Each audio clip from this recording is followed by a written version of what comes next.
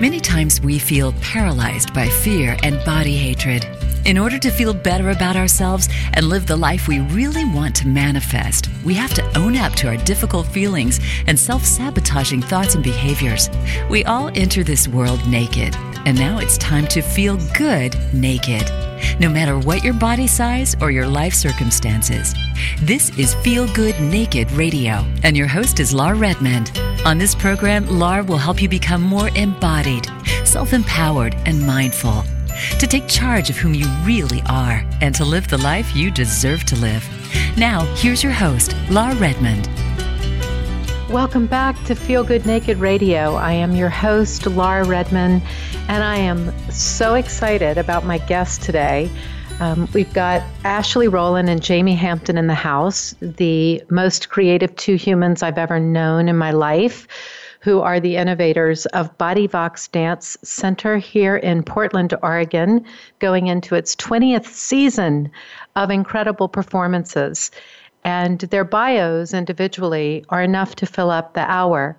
So what I wanted to do, instead of going heavily on their individual bios in the very beginning here, is just to say that when you create something that attracts audiences from wide and far, and you continue to do so, after 20 years, they've worked together creatively for 30 years, but the center in Portland defines creativity, dance, humor, performances that are both publicly given out, and also when classes are offered at the center, people come to take them.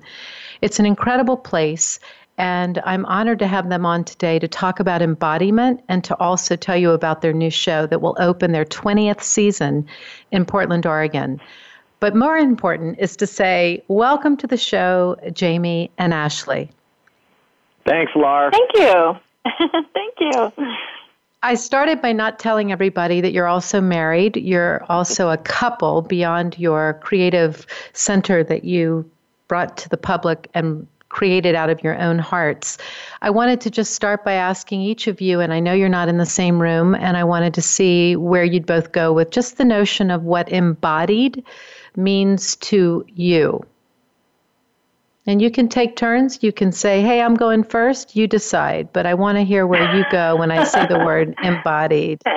Yeah, see, we're not in the same room, so normally we look at each other and then we give little eye movements which says, I'm going to go or you're going to go. So we don't have that capacity. But, you know, it's an interesting word because it's not that it's vague, but there is a multiplicity of possible answers. The easiest one, or the one that comes to mind the quickest, is just that I think that what Ashley and I have tried to do is to, through our work, embody a kind of grace and generosity over these last years, these last 20, and certainly leading up to it. BodyVox was the most recent and longest running chapter of our lives creatively, which has been intertwined for pushing 35 years now. And sometimes those chapters have been tumultuous. Sometimes they've been joyful. Sometimes dark and dreary. Oh my gosh. But more than anything, over the last 20 years, BodyVox has been an absolute joy. And I think that what we did prior to that is we burned a lot of karma and worked a lot of stuff out prior to that, so that it enabled us, when we finally created BodyVox, to just have BodyVox embody the best of what we thought art ought to be in the process of making art. Anyway, that was a long answer, but I stand by it. Oh, I loved it. Where do you go with it, Ash?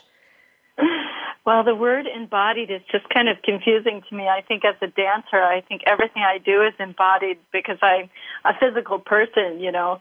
If I was ever in a situation where someone would say, well, how you doing? I think a lot of people might answer by saying, oh, you know, I'm a little sad or whatever. I might turn around and say, gosh, my toe hurts, because I'm always thinking about things through a physical form. But I do agree with what Jamey says. When we put together a show or when we put together a piece, what comes to mind is more than just movement. It's an opportunity for us to put spirit, emotion, and theater into the body. So making a piece of or a dance is a much more holistic act than just putting together choreography. And I would say that it's one of the great strengths of BodyVox is that beyond choreography, we make a theatrical show. So that's what embodiment means to me. Well, that's the longevity piece, too, because the reason I ask what embodied means to each of you is that we're all three using our bodies as dancers. And yet I have learned in my mid-50s that embodied is as much about my mental, emotional, spiritual self as much as my physical self. And they all are ultimately inseparable. So with all of the innovation that you bring to the world, both of you, there's this center that you've developed where, and your program says it well, it says, since its founding in 1997, BodyVox has become America's most innovative dance company, a rare ensemble with a distinctive approach that is theatrical, rich in imagery, and unabashedly entertaining. BodyVox is dedicated to the creation and performance of original dance works that inspire and uplift audiences around the world. And I don't think you can do that just physically. You know, to create that kind of performance, to create that kind of environment, you are actually translating a language that goes beyond the body, the physical body. And part of what I find so interesting about the word embodied is it really isn't just physical. And you can only know that, I think, with the march of time, or as Jamey said, when you burn a lot of karma, you start to realize how many things go together within the frame of the skin and the form of the body. But certainly when you watch this company called BodyVox Dance, you're feeling stuff. You know, you're feeling emotions, you're feeling energy and thoughts, and it's coming through this physical form you're watching, but it's hitting all these different levels. Funny, when you say the name in that context, then it makes the name sound even more informative. It's really quite basic. We always just felt like we were going to use our bodies to speak with, and that's what it meant. It was the voice of the body. But when you put it in that term, it's like, well, everybody is striving for the same thing, and we're in our bodies, but our imaginations and our souls are so much larger than our body, and yet here is our body. It's like a filter. I always think of my body as a filter that tastes and smells and feels and hurts and experiences joy and, you know, thrill and all of that. And we're all the same. And so it's like when I go and watch your class, Laura, I step in and pass through the room, and I watch 30 people, mostly women, but that's neither here nor there. But 30 people moving with a kind of trust in you as their improvisational leader, and then moving to music that's so carefully chosen, so it resonates with them, and then just the sort of spirit of it. It can be very uplifting, and not just a body and a voice. It can be much more holistic and bigger. And yeah, and part of it is just this idea that we all share that, you know. And we're Ashley and I are professional dancers. I mean, that's what we do. But you don't have to be a professional dancer in order to absolutely feel exactly the same joy and risk and reward as we do, you know. And that comes through, and I think that's what's so unique, Jamey, because, good Lord, I've seen so much fabulous dance in my life, but I don't always feel what I'm trying to explain when I see BodyVox perform. It brings everyone into an understanding that we are all in this together, and that with that we are sharing through your innovation an understanding of ourselves differently than we had before one of your shows. And that also brings me to the fact that you guys really do incorporate, what I love is your sets are usually not very complicated. You don't use them as distraction.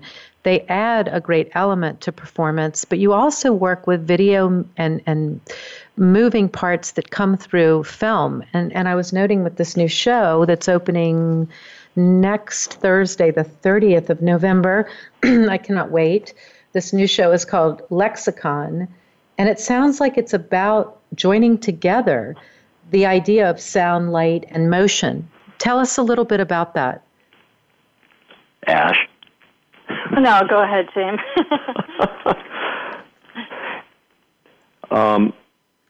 We're stumped, Laura. We haven't seen it, so we don't know what it is.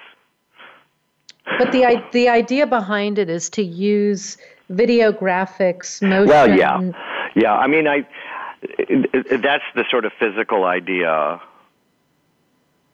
But what we were, we're restless, and so when we have to think a year in advance what we're going to do next year, we go, well, what are we going to?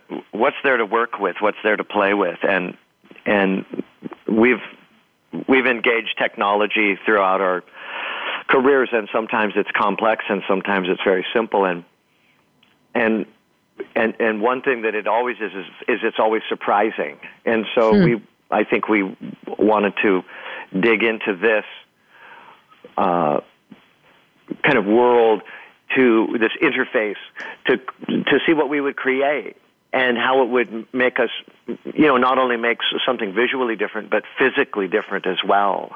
So I think we're moving differently in this piece. The movement is very full. It's very fully developed and full and rich and elastic and big, and there's still a lot of detail in it, and because we're both Virgos, so we're into detail, but there's a lot of I don't know. It feels, to me, the show feels quite holistic. Yeah. Take us through, as a listener, what it is like to be in a creative director position, both of you. And when you come up with a concept or you create a new show and you're married and you're living together and you're raising a family, is this something that is discussed at the breakfast table, or do you keep spots in your day to make, to talk creative, to go there, or is it always synonymous with your lives together outside of the studio? There is no stopping and starting creative discussion. I think we're always in creative discussion, whether it's making breakfasts or being in our separate cars and speaking on the speakerphone, or laying down at night and perhaps even waking up in the middle of the night. We're always creating, and it may be just the simplest things of what we're going to cook for a meal or what our next show is going to look like, but it just kind of is so natural. I don't think we can really shut it off. We might be in the middle of making a show, and it's incredibly dense, but Ashley has 4 hours between, one meeting and dropping a kid off and having to be somewhere else. And so she'll go into her studio and make a sweater. And she'll come out and she'll be wearing a new sweater. And I'll go, oh, that's nice. Is that new? And she goes, yes, I just made it. And it's insane because she can't stop being creative.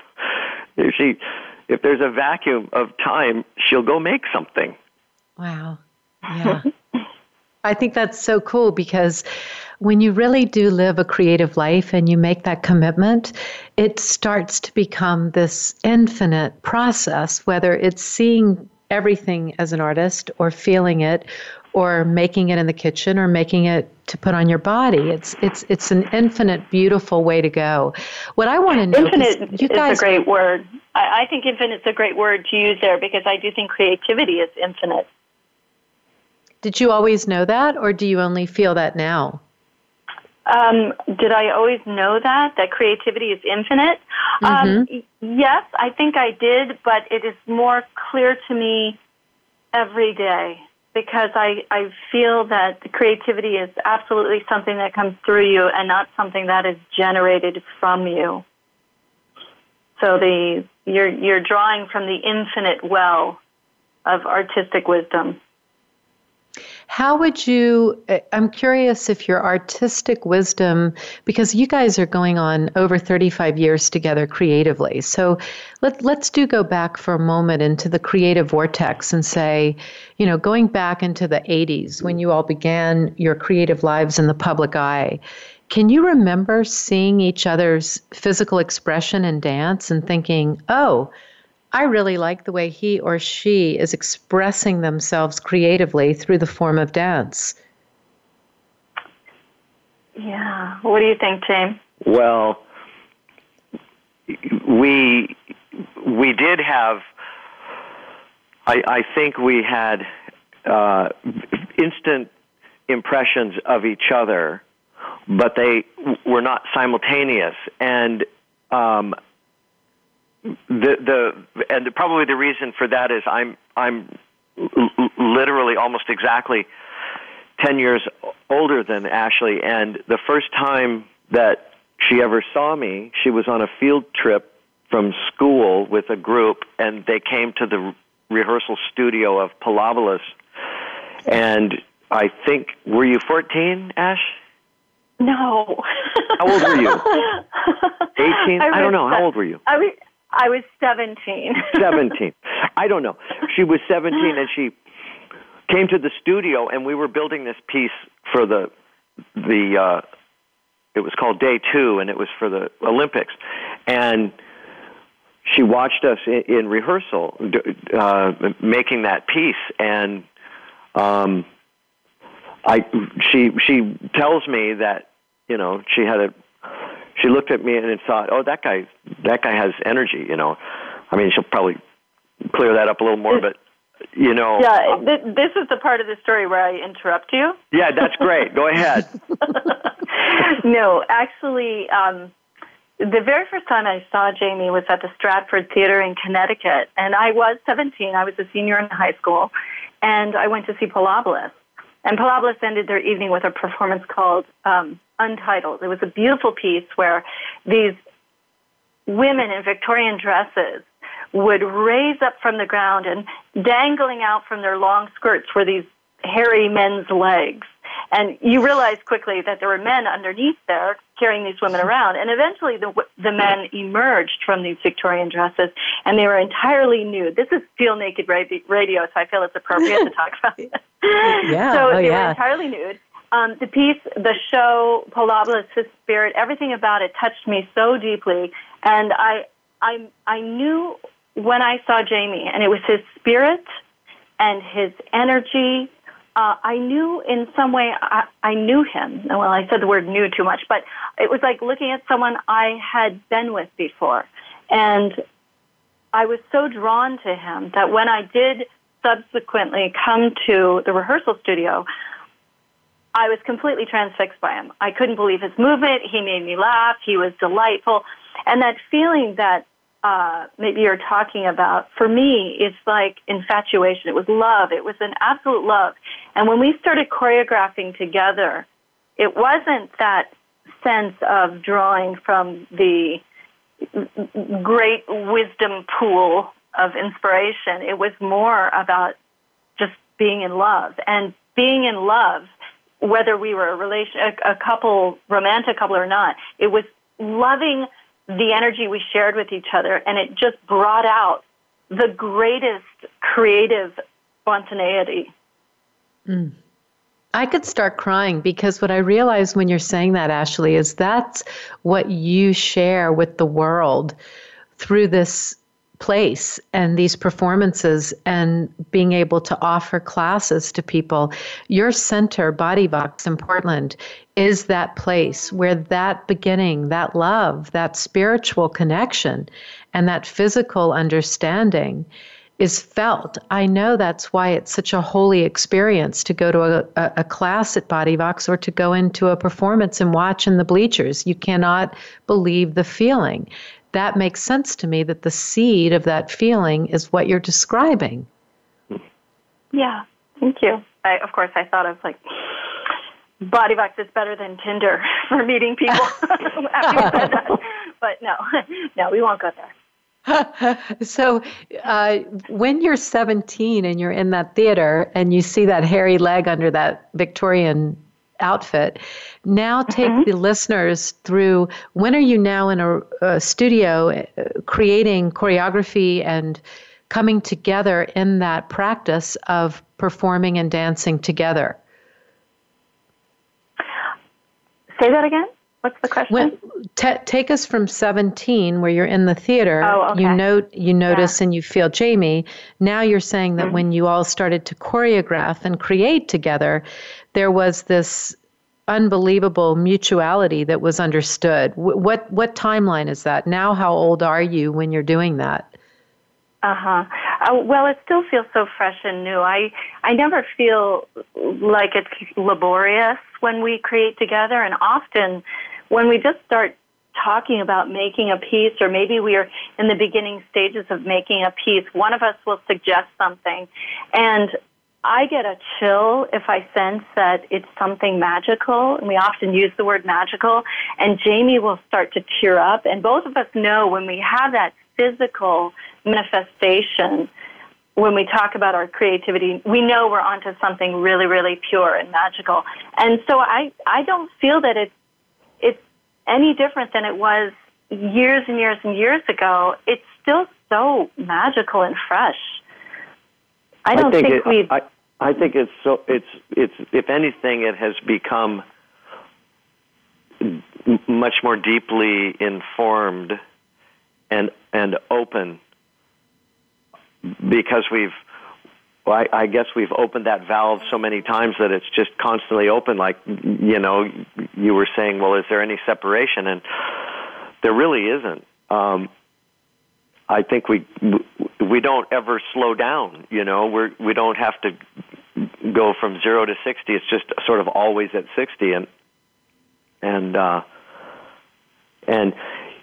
when we first started making works together, I mean, you could look back at them, and there are pieces that are just, you look at them now and you go, it was just such sheer inspiration. It couldn't have been us that was doing it.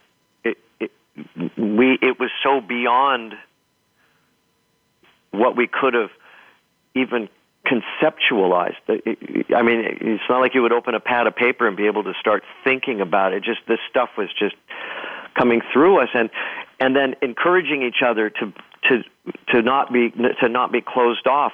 I was once doing a piece on a company, and I choreographed, I don't know, like 3 or 4 minutes of something, and I looked at it, and it just happened really fast. And I looked at it, and I said in my little brain, I said, "Gosh, that's really good. That looks really good.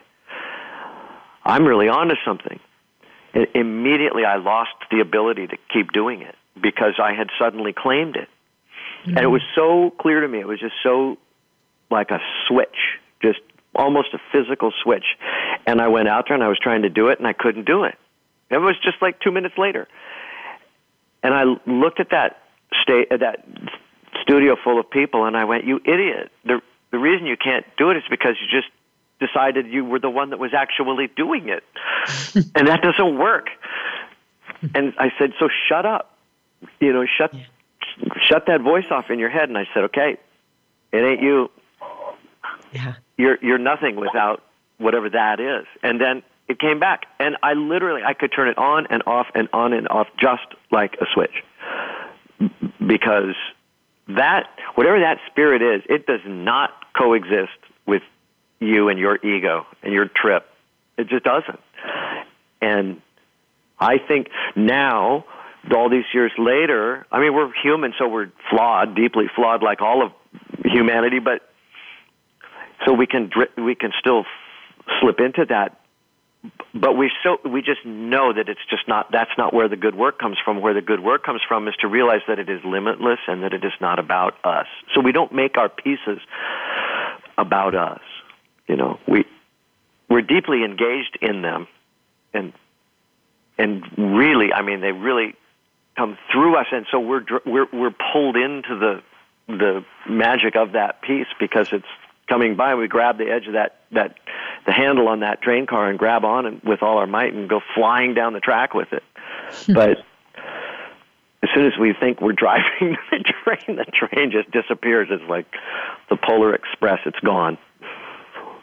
So you bring up ego, and I think that's such a great place to land for a minute because, it strikes me that you guys have won an Emmy Award. You have choreographed shows for Issei Miyake. You've made music video. You've worked with music video artists U2, Sting, Simply Red, Pat Metheny, David Bowie. So how, when you're in that kind of high octane creativity, are you still able at that point to keep the ego at bay, or did you just figure out how to keep the ego working well with the spiritual element that you describe? Because those are high, heady, egoic accolades that are extraordinary. Thank you. It's really wonderful about the individuals you mentioned that we have worked with. Most of them, and I think you would agree, Jamey, they are people who've kind of figured it out too. I can remember we choreographed, this was kind of funny, we choreographed David Bowie's Glass Spider Tour, which was like the closest thing to, I don't want to insult him, but it was like a Spinal Tap show. It had this giant glass spider, and it was really kind of funny and over the glam. It was real glam rock. It was hilarious. But, we got to work with David, and he was such a nice guy, and he wanted to dance. He wanted us to physically move him around. And so we did a lot of things where we were just in the studio with him in his sweats and throwing him around. And then lunch would come, and they would bring us a brown bag lunch, the dancers and the choreographers, and we'd sit on the floor and we'd eat our lunch, and David would sit on the floor with us. And then he would turn around and comb his hair and put hairspray in it, but he was still really a nice guy. And at one point, I remember him saying, sorry, that's my pug snoring, and I hope that's not coming through. Anyway, he said to us one time, the subject of fame actually came up. Fame in the sense, not the song, but of the life of a rock star. And he said, it got really bad for him at one point. And he realized he had to make a change. And his change, he said, was to get rid of the limo. You just have to be on the same planet with the people who think your artistry is fantastic. You can't kind of worship yourself. It doesn't really work. And I just thought that was a beautiful metaphor. Get rid of the limo. Mm-hmm. What would, Jamey, when you look back at some of those accolades and you remember that moment in time, what is it like in reflection versus being in it in actual time? What do you feel when you look back on the David Bowie memories? Well, what I remember from working with him were the jokes that we shared. I never thought of him as a superstar. That's not the way he carried himself in the studio. We were just in the back of the class, and the sort of director of the show would teach the class, and David and I were in the back row because he didn't want to be in the front row because it was filled with all these really top flight dancers that were dancing in the show. And so they were all in the front row, and David and I were in the back row, and then David and I would start making jokes, and it would disrupt the class, and so I would always get in trouble because Tony wasn't going to get mad at David and say, David, stop it, you're stopping the class. So I was the guy that always got in trouble. And then David would look over at me and he's like snicker going, hee, I got you in trouble. We were like two, unruly high school kids at boarding school in England or something. It was so funny. And then one time we were doing a move where the women were on top of the guys' heads. The guys are standing up, and the women are literally, their legs are over their shoulders, but they're inverted, so their tummies are in the face of the guys, and the guys are walking around, and the women look like they're these giant hats on top of the heads of guys. And guys are walking along, and David looks over at me and goes, "Oh my God, they look like Carl Malden's nose." And I just looked at it, and I never was able to look at that move again without seeing Carl Malden. It was just endlessly like that, Laura. It was endlessly like that. And then I remember going to the show and going backstage because, he came to L.A. and we went down to L.A. and we went to see the show, Yeah, you can go backstage, say hi to David. I kept trying to get in and say hi to him just to say hi, and he couldn't because he had to get his hair and his costume and blah, blah, blah. And finally, I see him in the hallway, and he's walking towards the stage, and he looks at me and he goes, "Love to spend some time, can't. That's showbiz." And I look at him and he's passing by, and I look and I go, "That's showbiz." And that's literally the last thing I ever said to him. Last time I ever saw him in the flesh. That's showbiz. And I just thought that was so amazing because he wasn't, he was the most successful rock star ever. You don't get more successful, you just get different. But it was business. But for him, it wasn't. It was his life, But it was so funny. It was that showbiz. He's a funny guy.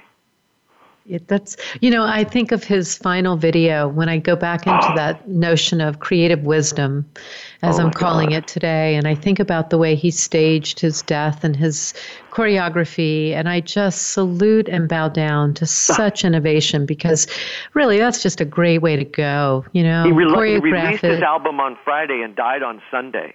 Man. It's like you bow down to that. You do, because I think that is living a creative life every single day, every single breath, every single opportunity, dark karmic or not, or light karmic or not. You live it and you creatively process through that filter, which is such a gift. Yeah. What were you going to say, Ash, about that? Oh, no, I agree with that. And I would say, of the other artists that we worked with, Issey Miyake is a great designer from Japan, again, an absolute artist and a beautiful spirit and not an egomaniac.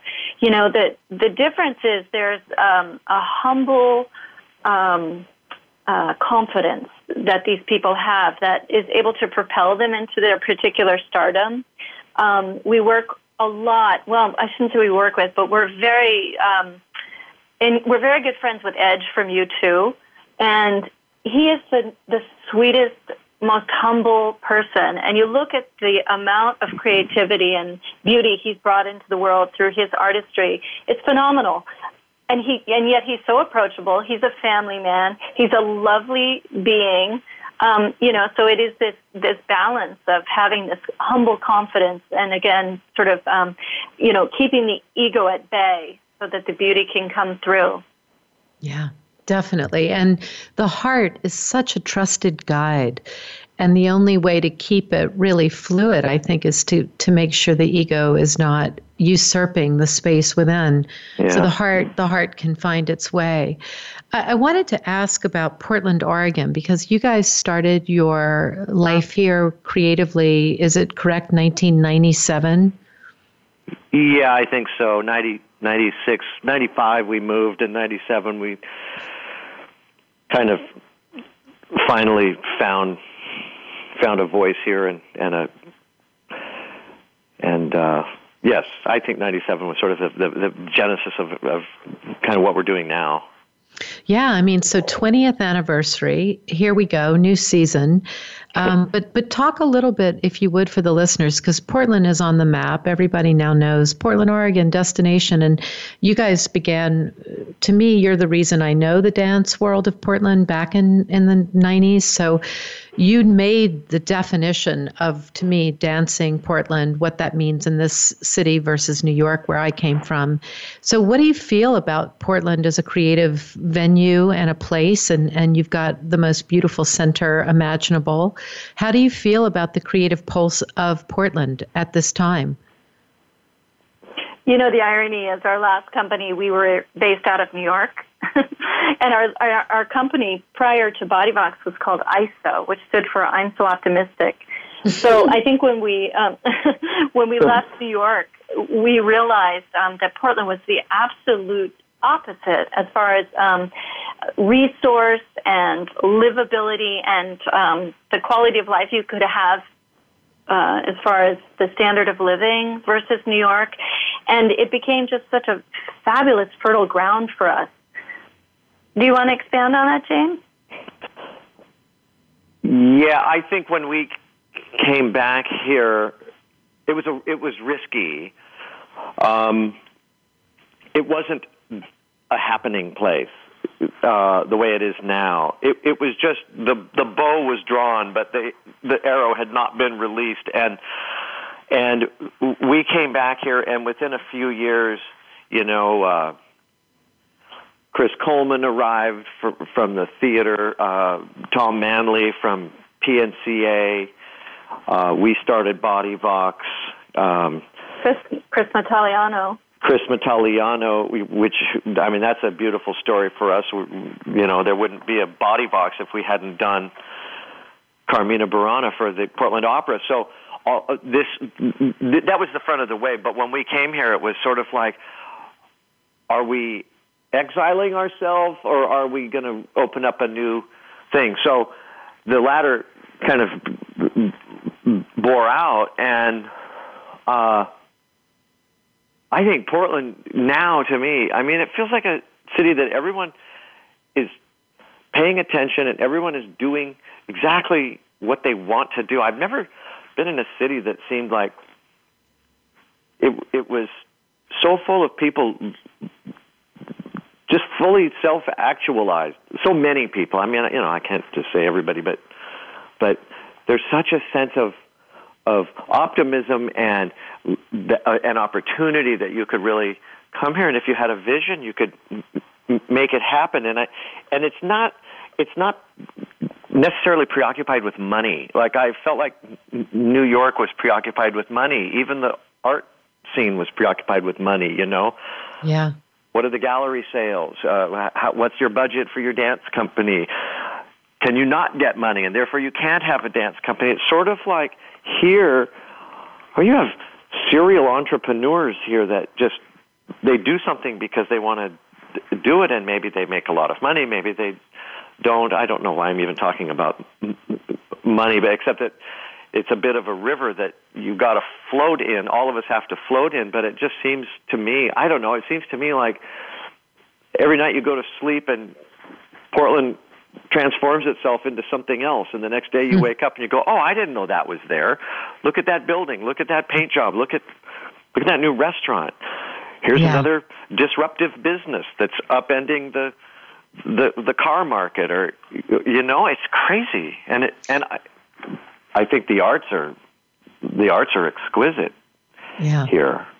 Yeah. Well, I think what's so cool is that when you are saying it's your 20th season and you see the development and the creative growth of Portland. We've always been creative beings in Portland, but now it is truly oozing with creativity, and you hold a space for it that is the most interesting space to be creative. So I wanted to hear a little bit about what you guys are envisioning about this season. Talk to us about what it means to be putting together the 20th season. What are you feeling and seeing in that? Go ahead, James. Well, I think we started off with a deep subject. Yeah, deep subject. I think starting it off with this show is pretty brave, because we're doing a lot of things that we haven't done before, and we're not. You don't know if it's going to work, but after 20 years, you're not preoccupied with will it work or will it not. You that becomes. I mean, we have done so many shows that we really thought, oh my God, this will never work. And I'm not claiming anything, but pretty much it usually does. And so at this point, I believe we can stop worrying and more committing. So there are ever-increasing levels of commitment that you can make, that if you don't see the answer immediately, then you're going to wander around in the dark till you find the keyhole, and you're going to put the key in it. And I mean, I think I wander around feeling differently than you do, Jamey. I don't feel that way. I always feel like I know that we always put ourselves in a situation where it has to get done. Yeah. But I think we've done it so many times now. My general feeling is I know it's going to happen, and I know it's going to be awesome. I really believe that. I just know we have to suffer till we get there. I think you said exactly what I meant, but you said it better. Yeah. And we still suffer. And if we didn't, there would be a real problem. It would, like I talked about before, it would go away. You have to suffer. No, there's definitely, a hill you're climbing. And it's funny because I say this to my son right now, our son who's applying to colleges, and he's got all this work to do. Well, at the same time he's applying to colleges, we also have to put this show on stage. And I keep saying to him, you just have to take little steps. It's a big, big, tall mountain, but little steps.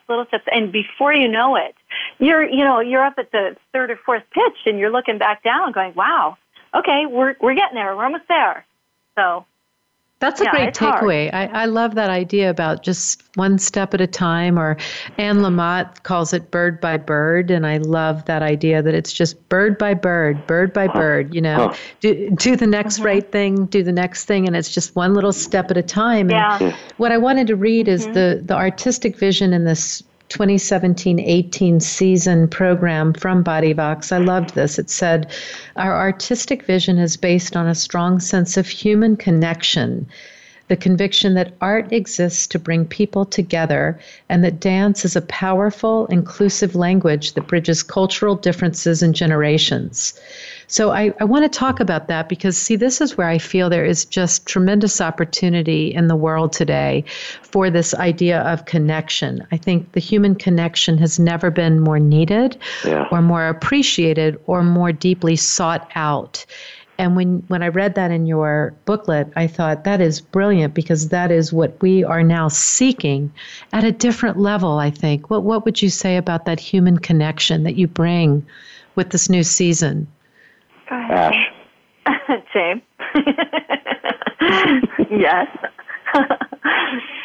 Well, it's hard to put it into words. I feel BodyVox is a team of people.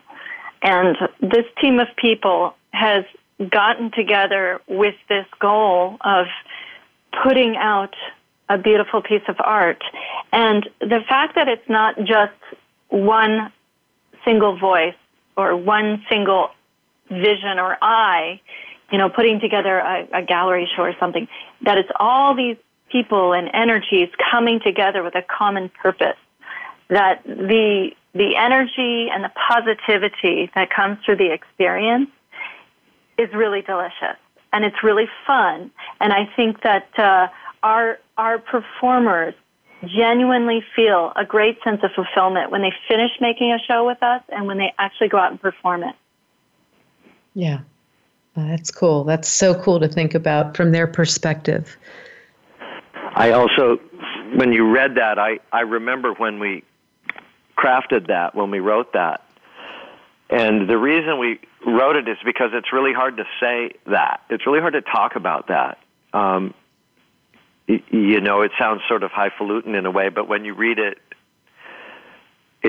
I guess I stand by it. It sounds really, really true. A lot of artists make their work because they say, I'm just really interested in telling my story and how I see the world and what I'm going through. And I understand the validity of telling, of processing your life's journey through your work. But I never really thought that my life's journey was that interesting, that it would warrant, public examination. I think we're just different. It's just a different path that we've taken. Yeah. I think and so what happens is that's why your wife is fabulous. My wife is fabulous. I know. Yeah, I know. I said I think your life's great. I heard wife. That's what I said. Oh, you did. Okay, great. Okay, you're going to make me repeat myself. It's not funny. No, it's not. That was not funny. No, but I think that's why our shows, they're never the same. You know, people say, "Oh God, I've seen that choreographer. It's another piece, and all their work looks the same." Ours never looks the same because we're not telling the same. We're not talking about ourselves. You know, we're not. We're making observations on the world, and sometimes those observations are little stories that we're telling, and they're kind of universal tales, you know, which we can all share in. And I guess that's why people connect with it, because they see themselves in our escapades.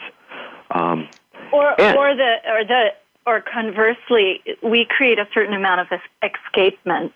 And I think that, you know, we use a lot of film in our shows. We make these short films, and they do a couple of different things for our evening. They allow for our dancers to get a break because we glue our evening together very tightly. We don't take bows between the pieces. So the dancers get a little break, but the audience also gets a little break from having to be present and looking at something in the room. They get to go out of the room with these movies and these little stories. So I think that our evenings and our artwork creates a certain amount of levity and escapement through expression of joy and beauty and frivolity. Boy, that's such a good point. I hadn't thought about that, because you're right. There's a pacing in your shows where you do feel almost a gentle guide that takes you visually through the art that's in the studio, then the performance that's the dancing, and then the video, and then the film. You know, there is a pacing that's actually very gentle, but it very methodically, I think, takes a viewer inside of themselves. And that must be the same concept of being present, you know, but the way you pace it, I can go inside of myself from one of your videos or films that's beside a dance that takes me somewhere else, but both are taking me into me. Yeah, it's very intentional. All of that is very intentional. Yeah, so that's human connection. That's what I would say, that is that human connection that is so profound. What is the last? Our evenings tend to be designed in a theatrical arc as well, which I'm very, that inspires me, and I think it inspires you too, Jamey. We don't want our audience to just come and say, look at this, and now look at this, and, you know, there's no connection. We tend to start our evening and then build an arc to intermission, have a little rest, and then build a climax and then a final moment. So that it's like reading a great novel. You get to go through all these different experiences and see all these different characters and little storylines, and then ultimately you end up with this delicious ending. Oh, that's exactly how it feels as someone in the audience for all the different shows, and they are vastly different. But yes, there is a gentle, beautiful guide that is the arch, and then the experience becomes a full whole. I wanted to ask each of you to tell me the last thing that inspired you in any sense of the word. What's the last thing that you remember that felt like inspiration, something personal or not? We're both like, Yeah.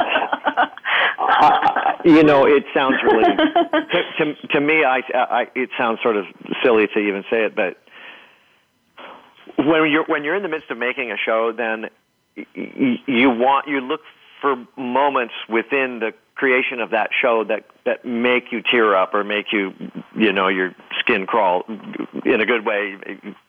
And we're working on several pieces simultaneously, and there are several times during every rehearsal when I will watch what the people are doing 10 feet away from us, but I guess I'm speaking personally, and it is exceedingly moving. You go, I cannot believe how beautiful this is, because they're humans doing the most exquisite thing, and they're just working their asses off. You know, they're sweaty, and they're running it several times, and some of them are sick, and someone's got a taped-up knee, and da-da-da-da-da, but they throw themselves into it with such a sense of commitment because they want it to be great, and they want it to be great for them and great because of, in spite of, in addition to them. So I find it incredibly inspiring. And I also find it sort of like, geez, man, make the most of this. So it's sort of a little... That happens.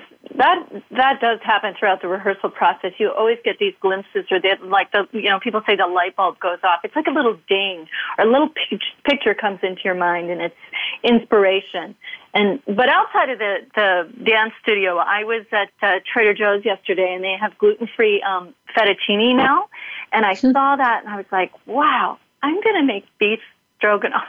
And Jamey turns to me and he goes, why? I go, I don't know. And that was my most recent bolt of inspiration. Gluten-free beef stroganoff. There you go. There you go. Beef stroganoff. Is that what's on the menu for tonight? Because I'm wondering.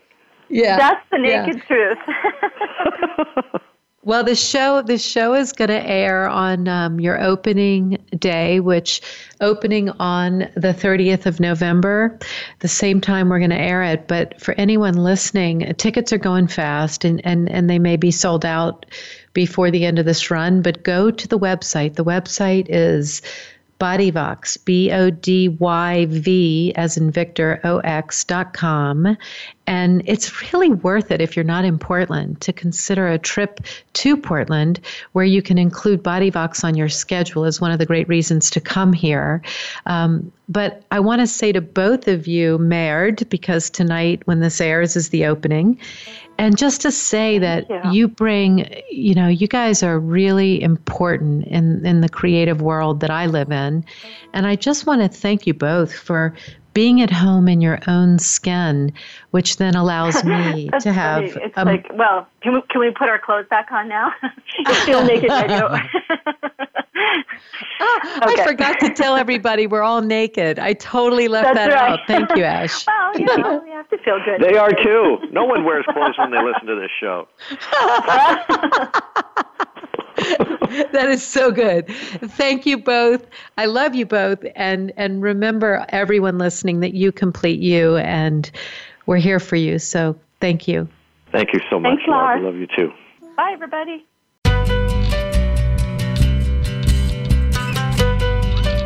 Thank you for listening to Feel Good Naked Radio with Laura Redmond. Please join us live again next Thursday at 10 a.m. Pacific Time and 1 p.m. Eastern Time on the Voice America Variety Channel. Until our next show, be you and feel great in your own skin.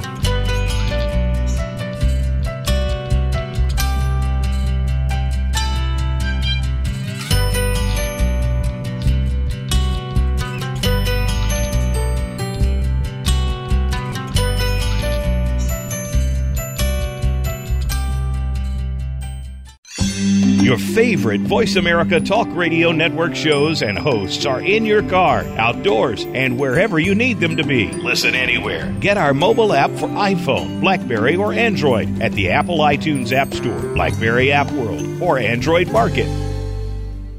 Have you become a member yet? Sign up now to become a member of Voice America. It's always free and easy. Plus, you get to take advantage of some great member benefits. Get unlimited access to millions of hours of on-demand content across all of our channels. Keep track of your favorite episodes, shows, and hosts in your own customizable library. Find out what shows you might be interested in based on your favorites. Plus, you get insider access with our newsletter. Membership gives you more. Sign up at voiceamerica.com and click Register at the top right.